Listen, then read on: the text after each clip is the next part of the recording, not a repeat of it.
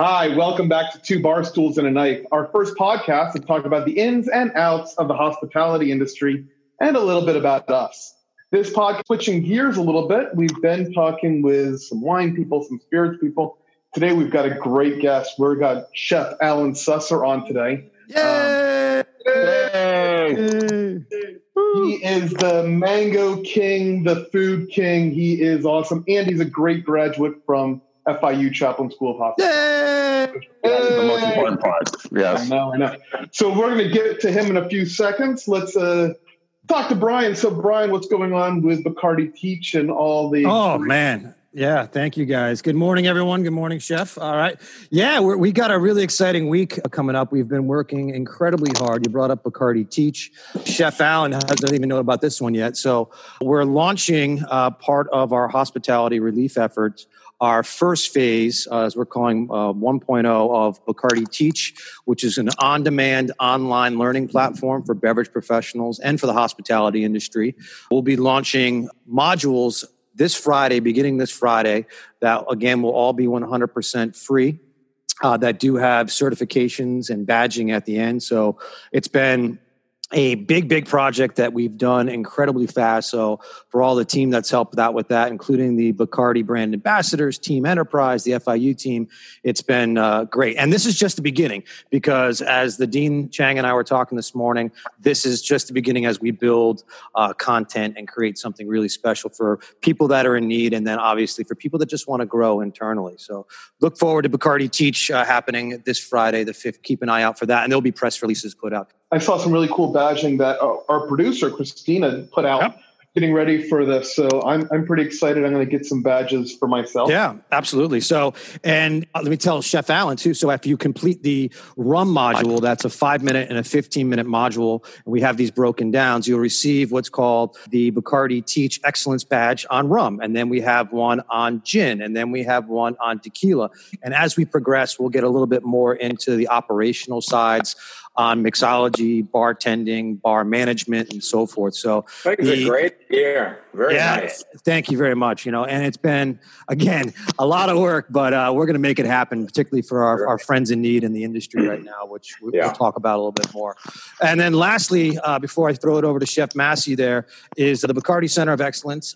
Nathan Dodge was nice enough to fill me in on some of the class updates. We are roaring into the 20s, which is good. And remember, sign up early so we can kind of schedule our guest speakers, our product that we need to bring in from Bacardi, as well as our brand ambassadors, global brand ambassadors, so we know what's going on with that. So please talk to your advisors, for those of you that are listening from the FIU community. And of course, if you have any further questions, feel free to reach out to myself, Christina, or Professor Dodge with any direct questions. That's in a nutshell. How was that, guys? All right? It was excellent. I want to hit a couple things. Bacardi Teach is going to be open to everybody. You do not need to be an FIU person. So I know that this will be going out it goes out to the world. Anyone can listen to this podcast. So if you are anywhere in the world, in the United States, it doesn't matter if you want to jump onto this, make sure you go to, what is the website, Brian? What will be the website? Absolutely. It's bacarditeach.fiu.edu. And again, you'll be able to Google search, and there'll be links also to the Bacardi Center of Excellence webpage. Oh, and by the way, that's also going to be launching hopefully this week. We've got our final draft. So it's been a busy few weeks, guys. It's been a busy few weeks. And it's the first week of class for summer semester. So we're all... timing is everything, huh? Timing. I know. Yeah. We are ready to get started.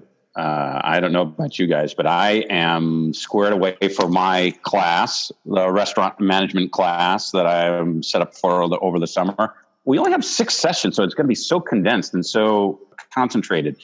I actually am excited because I have each class, I'm trying to get a guest speaker. And the first guest speaker that I have is a chef owner of a couple restaurants up in New York City, Jahangir Mehta. Are you guys familiar with Jahangir? No. Graffiti Earth. Chef, are you familiar with him? Yeah, he's awesome. Some cool restaurants.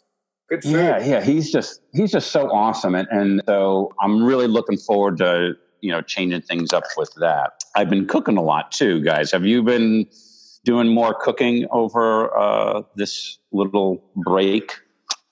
Maybe a lot more cooking at home. I don't know. Exactly. Exactly. Feeding definitely a few less mouths, but you know what? It's hard enough feeding the same mouths, keeping it interesting, keeping it exciting, and keeping it healthy. So it's right. More of a challenge sometimes. Well, we are so excited to have you with us. Let me give Chef Alan Susser a proper introduction. Nathan mentioned first and foremost he's an FIU alumni, and a restaurateur, cookbook author, TV personality, a little bit of everything in the food world, and part of the original Mango Gang, which basically set the trend and tone for South Florida cuisine, and getting us kind of on the national roadmap for being a center of really good, excellent food with Caribbean, Latin, and local influences. And so please join me, guys, and welcome to Chef Alan. Thank you. Pleasure. Good morning, Chef. Good morning, Chef. Good morning, Chef. All right. So did I touch on every part of your background? I know you know what? I didn't touch on the really cool project that you've been doing down in St. Lucia with the chocolate. I didn't mention that, but share a little bit more about your background. Mention that. I know, I can talk about it. It's very apropos. It's a Bean to Bar resort, but it's actually a resort that's fabulous. It's a 650-acre property right on the Caribbean in St. Lucia, with a 30-room boutique hotel, the Jade Mountain it's called. And Jade Mountain, with the hotel, every room is a sanctuary. So each room has a infinity pool, has open architecture. Every room looks directly out into the Caribbean at the Piton Mountains, which is a World Heritage Site. And also we have a 30-acre organic farm. So the farm part of the project is all of the restaurants get their produce from the farm: herbs, spices, vegetables, greens, microgreens, tropical fruits, citrus, and cacao for chocolate. And so that's how we have about 1,500 cacao trees. So we actually have a harvest twice a year. And with the chocolate, chocolate is kind of like winemaking, kind of like, really hands-on. It's when you pick the beans, the ripeness of the beans, then you have to ferment it. And as a chocolatier, you actually control how long that you ferment it and the time and temperature you have for fermenting, which is about 7 days. Then after that, you actually sun dry it. And so sun drying, again, is part of the technique. And then you get to the real flavor impact comes from the roast, the type of roast. So just like, a winemaker, you sort of get to see how you want to put it, how long in the barrel, what you want to do to it. And so that it really brings a lot of emphasis and flavor notes and fruity notes to the chocolate as you roast it and then grind it. And we stone grind them, and we make chocolate. We have no extra additives. It's only cane sugar and the cacao. So it's a wonderful chocolate, delicious. And we invite people to come and do Bean to Bar tours and pick cacao, and then come back to the lab and learn how to make chocolate. And that's the least of the things that you do there. Yeah, I would think, right? Yeah. We've actually have 5 little boutique restaurants, ranging from Caribbean seafood restaurant onto a East Indian meets West Indian fusion restaurant, and then a couple on the beach as well. So we really focus on seasonality, and we focus on hospitality. So that's kind of how that comes together. And it's an excellent resort. And quite honestly, right now we're closed still for the next few weeks. But to ride out this storm, these are all sanctuaries. And so that social distancing, all you get is you have 2 people to a room. Your butler comes in. 1 butler serves you for the whole time you stay there.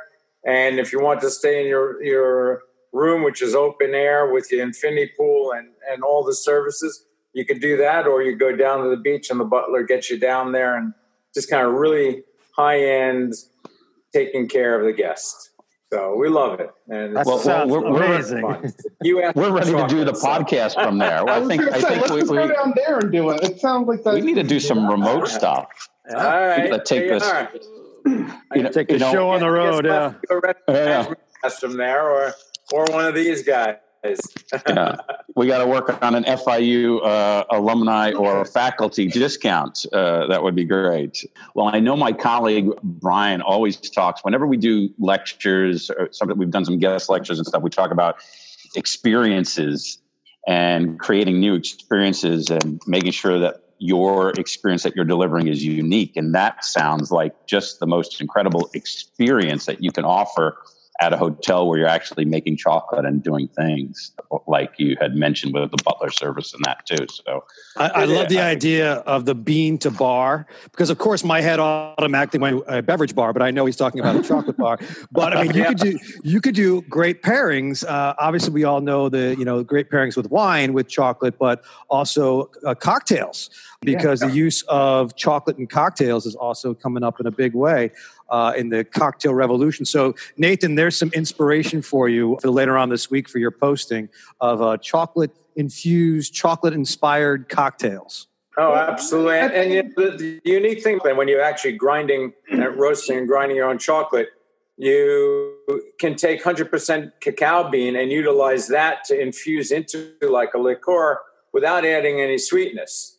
So we do that, actually. We do that for our chocolate martinis. We use the cacao and vodka and just let that macerate for about 4 or 5 days. And then we use that infused flavored vodka for making our chocolate martinis, which is really awesome without adding the chocolatey sweetness. That you have the flavor notes, the tropical notes. It's just really essentially a martini with honest chocolate flavors in it. Although we do a martini with coconut milk and rum and kind of what you would expect to have a sweet kind of chocolatey delicious cocktail as well. So we actually have some ruins from the 17th century where they had a sugar plantation. We actually do a rum tasting out there.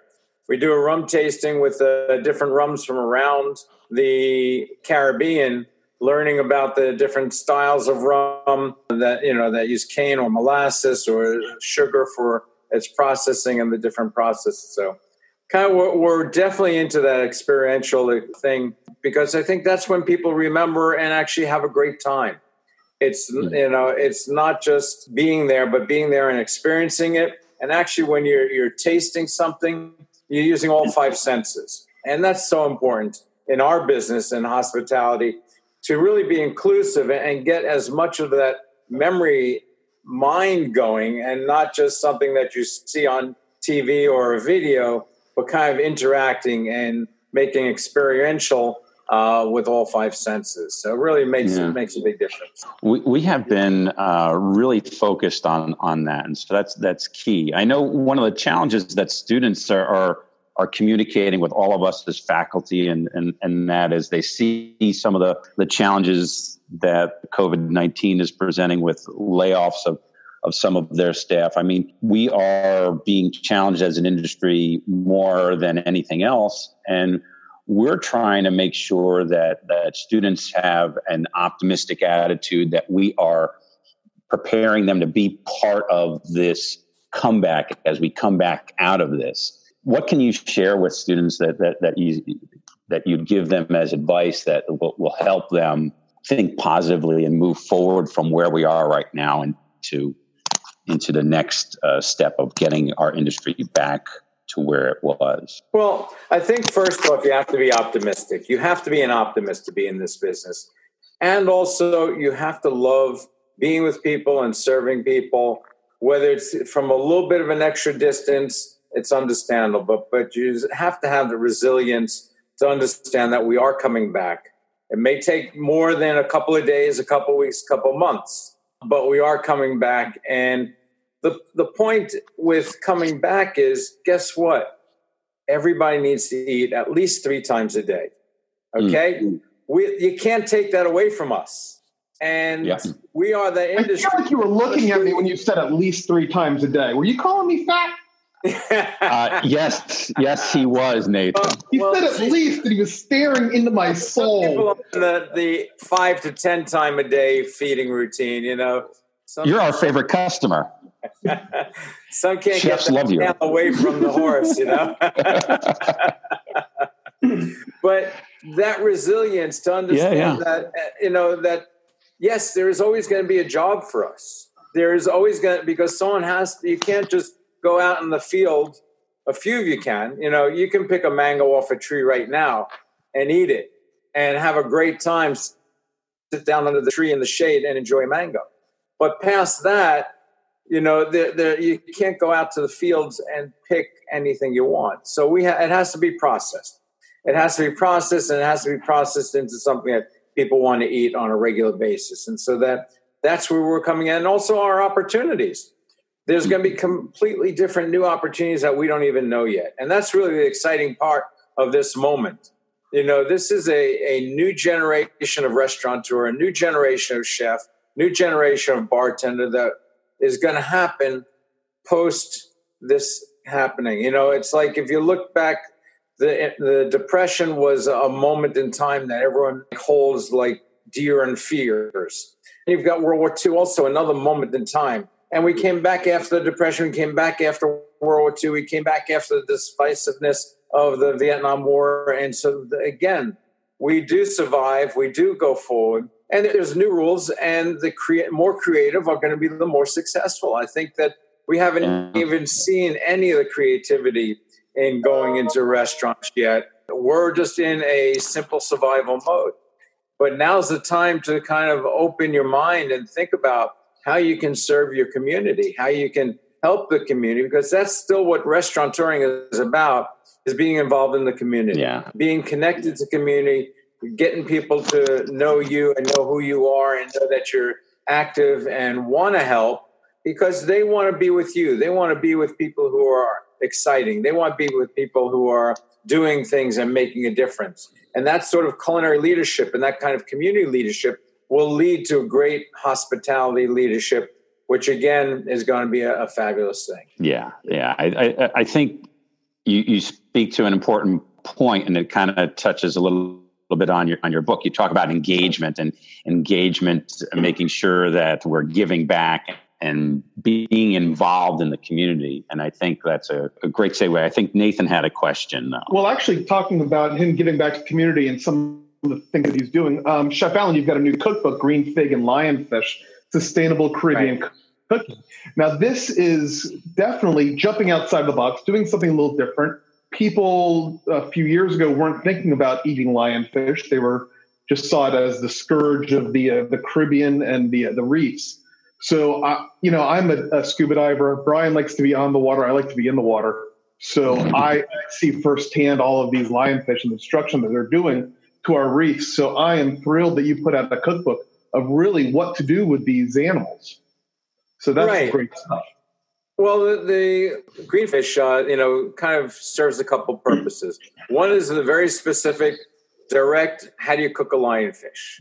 And how do you cook a delicious fish, and in a variety of ways, seasonally, using local ingredients. And so that you doing that's kind of the step one, step two of the book. Real easy to understand. Open it. You get, whether it's summer, winter, fall, or spring, there's ingredients that are available that you should be using in cooking lionfish, or any fish, quite honestly. But lionfish is an invasive species. And guess what? That problem started right here in Miami in the 80s, about 30 years ago. And so that this lionfish that does not belong in our waters expanded all across Florida, all across the Caribbean, and it has taken over all of the reefs. And it's really a major problem, because with that, the lionfish, what happens is it matures very young. Okay, it matures in a year. It has about 2 million eggs each year, and it has no natural enemy.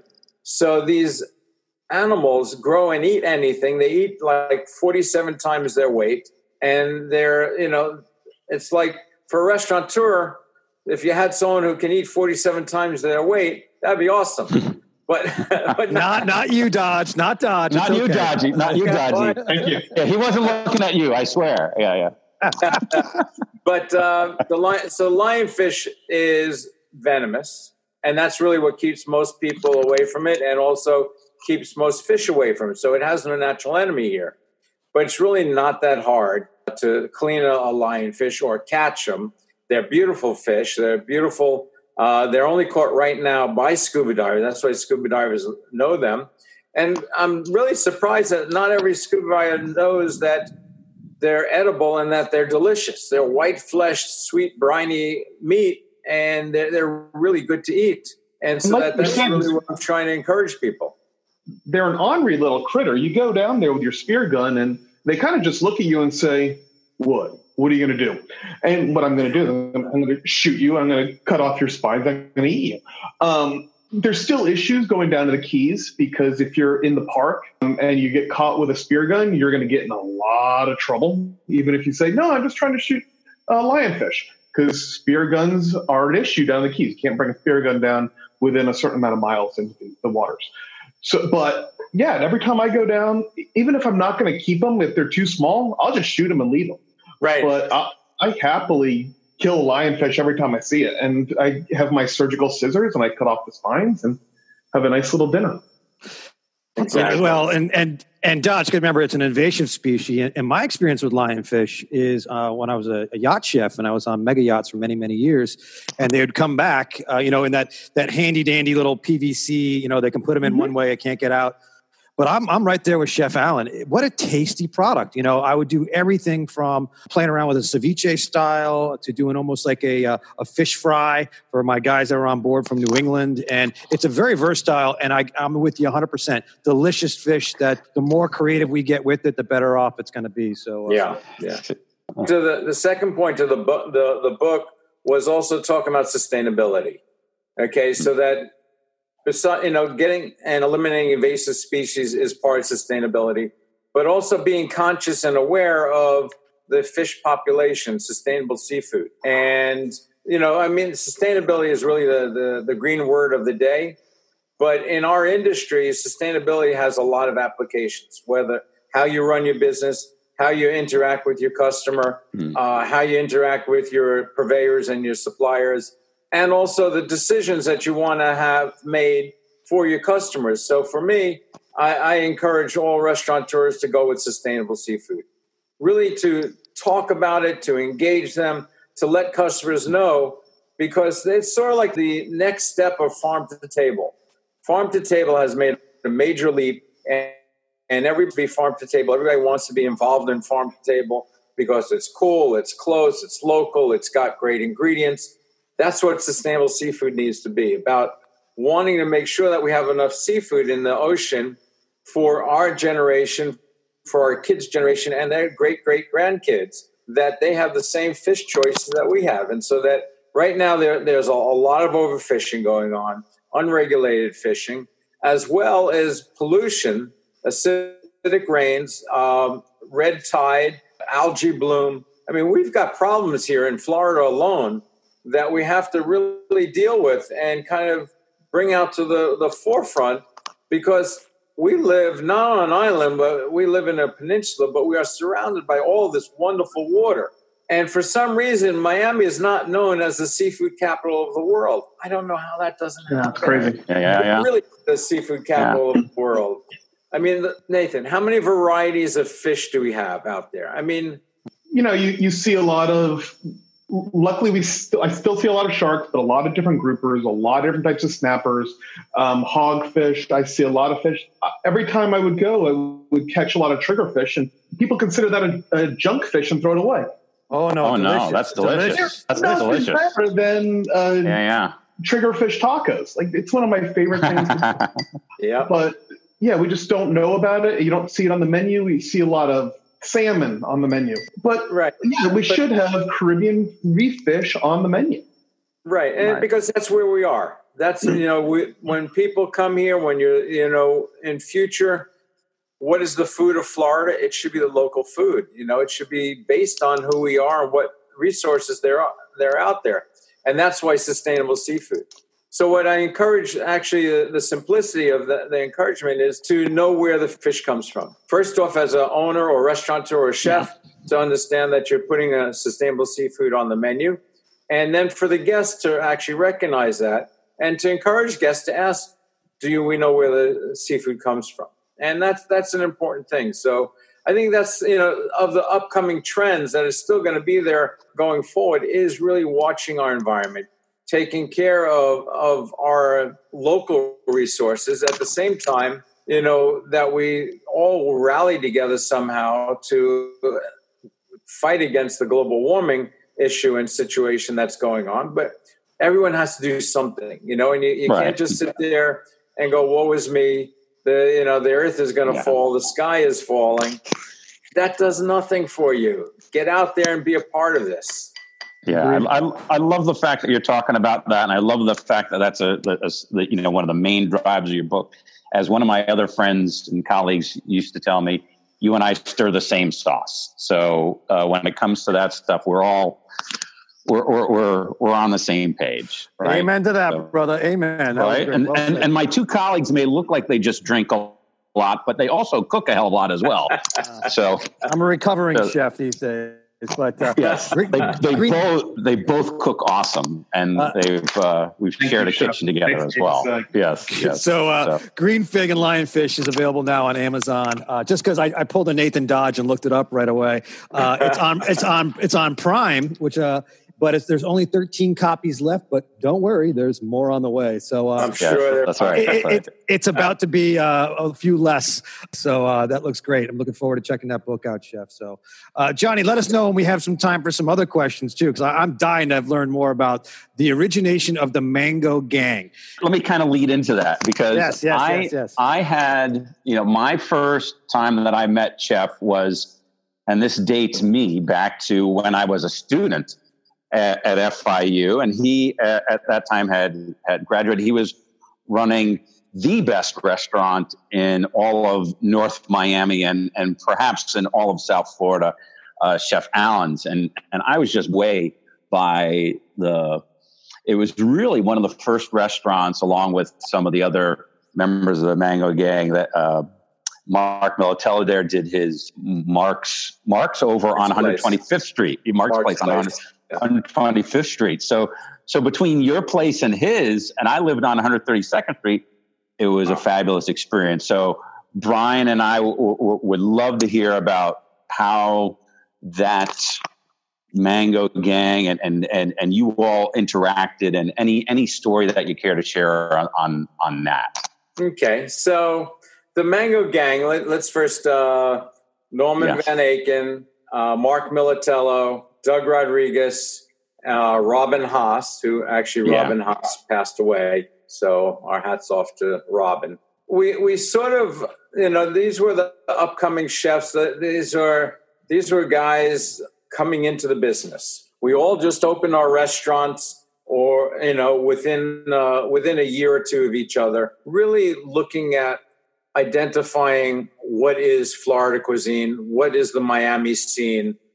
Let's do something. And we kind of realized that though we had the biggest egos, each one of us, I'll tell you what, and we all tried to get our own message across, we realized that working together on a number of areas, that we had a louder voice, that if someone was coming to Miami, that they want to taste Miami. They want to taste a couple different versions of Miami. If locals were coming, they don't eat in one restaurant 7 nights a week. They want to eat in 3 or 4 different restaurants that they call their regulars. And then they want a couple of out restaurants that they can try once in a while. So the need for all of us to succeed was there.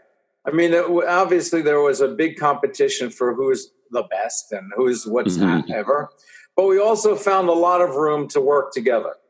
We did a lot together. I came at it from a point of getting the chefs involved in local community feeding and fighting hunger, working with Feeding South Florida, working with Share Our Strength. In that fashion, each year I did Taste of the Nation. Taste of the Nation was, and still is, one of the biggest fundraising for hunger out there. And, so we continue to do that. We actually do that for about 30 years now, 30 years for Taste the Nation, and we've raised awesome amount of money. FIU has always been a participant with us on that. And actually, one of the growths from the Taste the Nation was the South Beach Food and Wine Festival. After we sort of designated the style of the party and the influence of it, and with Southern Wine's help, very much, great gratitude to them, to everything that they've done, and, to Wayne Chaplin and his family for Taste of the Nation. And then they launched at FIU. Actually, the first 3 years of the festival was a FIU event at FIU, and then it got moved out to South Beach, and that's kind of sort of when it took off. Talk about an early Taste the Nation event that I did. We actually did a Taste the Nation event down at South Point Park. Oh, yeah. From around the country. Get this, we had the Dalai Lama there. Oh, wow. The Dalai Lama was there. Did the Dalai Lama give you any blessings or advice? He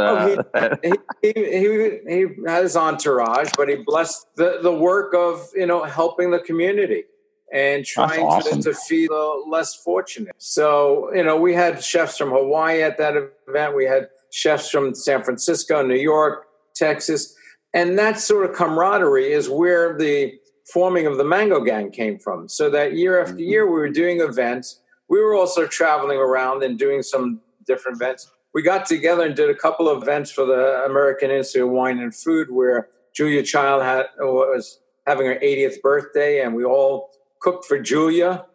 We did a number of events like that. So we did a lot of wonderful culinary events and really brought a lot of focus on what's happening here in Miami. So that's really why the Mango Gang sort of was bigger than life, because we had 4 or 5 great chefs that were focused on getting the word out and cooking their own style. Each of us had their own style. My training was classical French, and so I brought a little bit more of a French background to it. I worked in Paris for a year. I worked at the Bristol Hotel. It was an amazing experience, living and working there, and then coming here to Miami. And yeah, it was a small town. I mean, after living in New York and Paris, then it's Miami. It's like, okay, let's slow it up.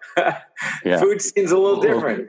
And so that's where I sort of understood that we need to kind of be a little bit more adventuresome, include the tropical fruits, include, things like mango, papaya, guava, passion fruit, include the Latin root vegetables, cassava, calabaza, chayote, yuca, these types of things. And also all the wonderful spices of the Caribbean. Unbelievable. All the influences of the Caribbean that came from all ends of the world. So this is what the New World cuisine was about. And this is what, where the sort of essence for my version of the Mango Gang cooking was about.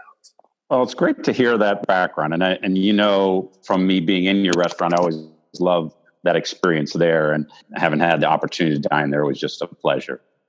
Thank you. Yeah, absolutely.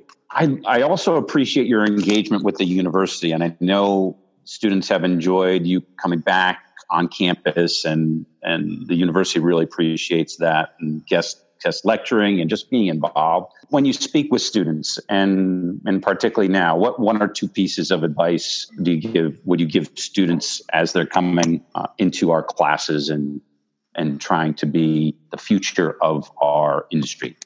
Okay. Well, I think one of the major things that for students at FIU hospitality is that you may come in with an idea of what you want to do and think that there's a singular path that you're going to take to get there. Or you may actually think, well, this is a great thing, hospitality, I love to eat, so I'm going to go in the business. Or I love to drink and I'm going to go in the business. But I think going into the classes, you really have no idea of what you're going to learn there. And it's amazing the quality of the experience with the professors, with their experience, with the people that they bring into the classroom, with the experience from interacting with the assignments and that sort. The learning actually is fabulous. And that opportunity, because you really don't know what you're going to need 5 years after leaving the school. And that's the amazing thing, because a lot of the classes that I took at FIU still exist today. And I go like, well, what do I need that for? Why do I? I went in wanting to be a chef, and I said, law. Why do I need to take a law class? Accounting. Why do I need to take an accounting class? Marketing. Hey, I just want to be a chef. I want to cook, But I'll tell you what, each one of those classes were, when I opened my own restaurant, when I had the goal to do that, I looked back in my textbook, looked back at my notes, and was thankful that I kind of absorbed some of it and then had to do more homework in it. But you really don't know. And especially right now, we don't know how the hospitality industry is going to grow from this virus that we have, that we're kind of at a standstill and almost a dead stop. But I don't know. I hope that people at home are taking educational courses, are taking just abstract things that they're reading and reading up on, because that's kind of exploring and being open is the most important thing as a student.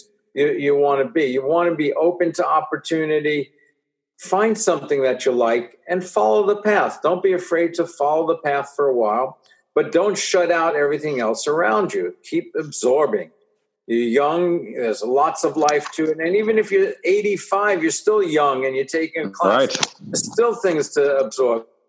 So that the look of today's student is not just a high school into college. It's, returning people. It's returning into education. It's returning into trying a new hospitality, trying a new venture or business. And so that there's really great opportunity to get involved out there. And I think the other thing is to be involved as we go forward, whether it's involved in a class, involved in the school, involved in a club that's out there. Do something extra. Don't just, trot along. You have to stand out in this day. And if you want to stand out, that means you have to stand up and do it. Yeah, I couldn't agree more. And I think we're starting to see more and more of that on campus. I think Brian and Nathan and Christina have been instrumental in creating the Bartenders Guild, which is one of the student clubs that's just starting to get a whole lot of traction. And with the experience that we're starting to create on the spirits end with Bacardi, it kind of goes hand in hand. I'm trying to speak with some other students that have actually reached out to me potentially about maybe doing something along the lines of creating a food or sustainability or mindful eating, something like that. I think that's awesome. Yeah. So we would look for, so continuing to expand the engagement and involvement. Right. All right. So, Chef, I got a few questions for you. First, I want to say thank you for always being so generous with your time, particularly when we have Cochrane grants. Remember, we had that international group with you last summer. They absolutely loved you. They took more pictures. And Dodge, the group I'm talking about, than you could imagine with Chef Allen. They absolutely loved it. And then, of course, thank you for your continual support of the South Beach Food and Fine Festival. It's always fun to see you. Even when I see you just bopping around, walking around, I got to give you a quick high five. Now we'll figure out a new way to social distance on that. But with that being said, though, last week we were talking about the wine. So, and I had a question for our guest about what was in her refrigerator that she opened last week and that she wasn't able to open. But I got to give something a little bit more Chef Allen approach, because you are one of the legends of the South Florida culinary scene. And my question for you is that, what's that hole-in-the-wall restaurant that we would find you at that no one would think that you're like, this is where I go to get? Because I know you know them. So what is your favorite hole-in-the-wall restaurant? And it could even be a dive bar, because I love dive bars. Yeah, actually that hole-in-the-wall is called Elsie's Roti. Elsie's Roti. Yes. Is over on 441 State Road 7, little Trinidadian restaurant. Rotis is a kind of a wrap, handmade wrap with curries and doubles and just really spicy. And I love going in because Elsie, that's her name, Lucy, but Elsie is the name. You go in, and after about going there twice, she'll invite you into her office for a couple of shots, and she loves people.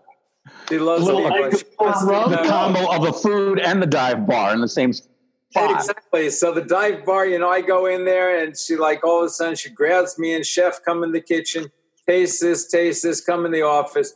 I'm going to make you some, roti. I'm going to make you some doubles.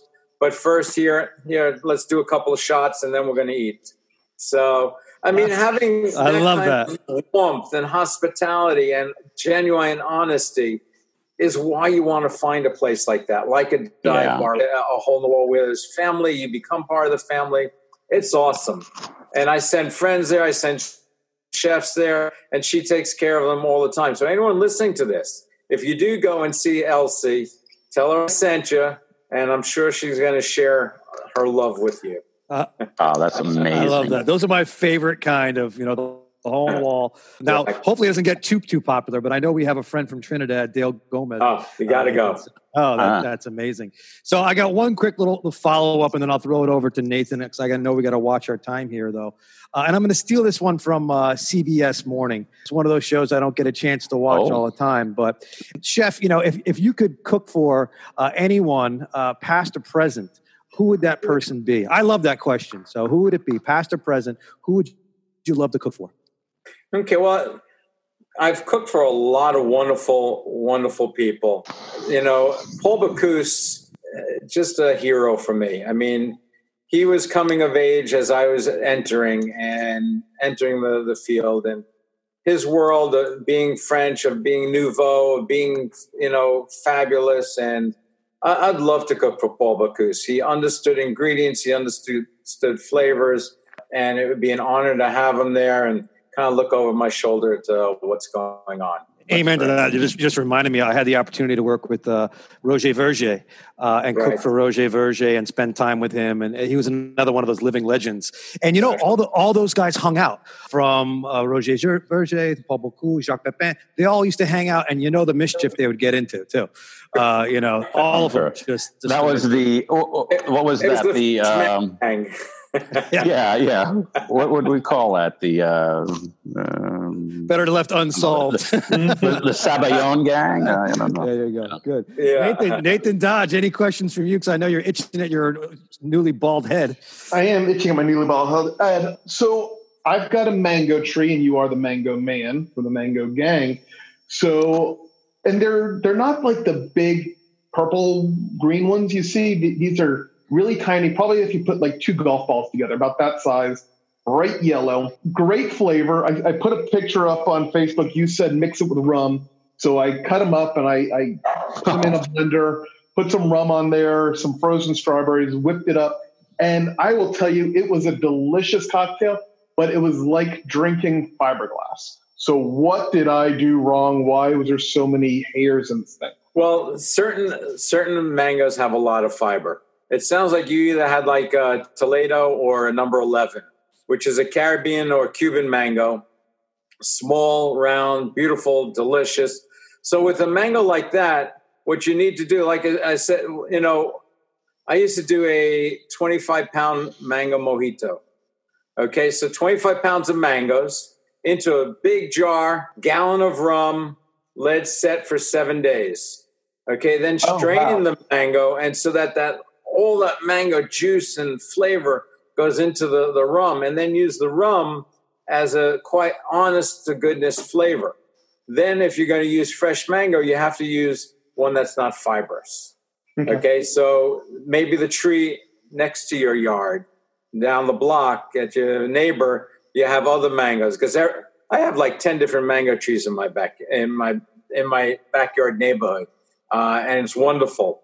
And so kind of using that. Actually, on my Instagram, each week I've been doing an Instagram story, an Instagram of a different mango recipe. I did one for Mother's Day just a couple days ago with a mango and chocolate kiss, as well as a couple other recipes. So some simple, fresh mango recipes are there to watch on my Instagram. You should follow me at Chef Alan Susser. Always having a lot of fun. You'll get to see St. Lucia. You get to see our chocolate. I'm going to go into a run of chocolate things soon. And, of course, just having fun out there. But stay with the mangoes. We're only coming into season, I'll tell you. Well, now is the season. Yep, now is the season. Yeah. So Dodge, Yes. you have now a challenge to do a 50-pound mango mojito with 2 gallons of rum. So, all right, hook me up with a couple handles of Bacardi Silver. Thank you very much. I appreciate that. Superior. Yeah. I heard the donation. Yeah, I think so. Don't worry, you can have Chef. some extra hands helping you barbecue at that while you serve us the drinks. We'll be happy to help out. Love it. Good. Well, gang, we're getting the high side to wrap up a little bit here, but Chef Allen, what an absolute pleasure. Always fun to see you. My pleasure. Pleasure to be here with you guys. Thank you. Cool. All right, gentlemen, any closing comments on this beautiful South Florida day? Everyone have a great start to their summer semester. We'll look forward to connecting with you moving forward. Perfect. You guys.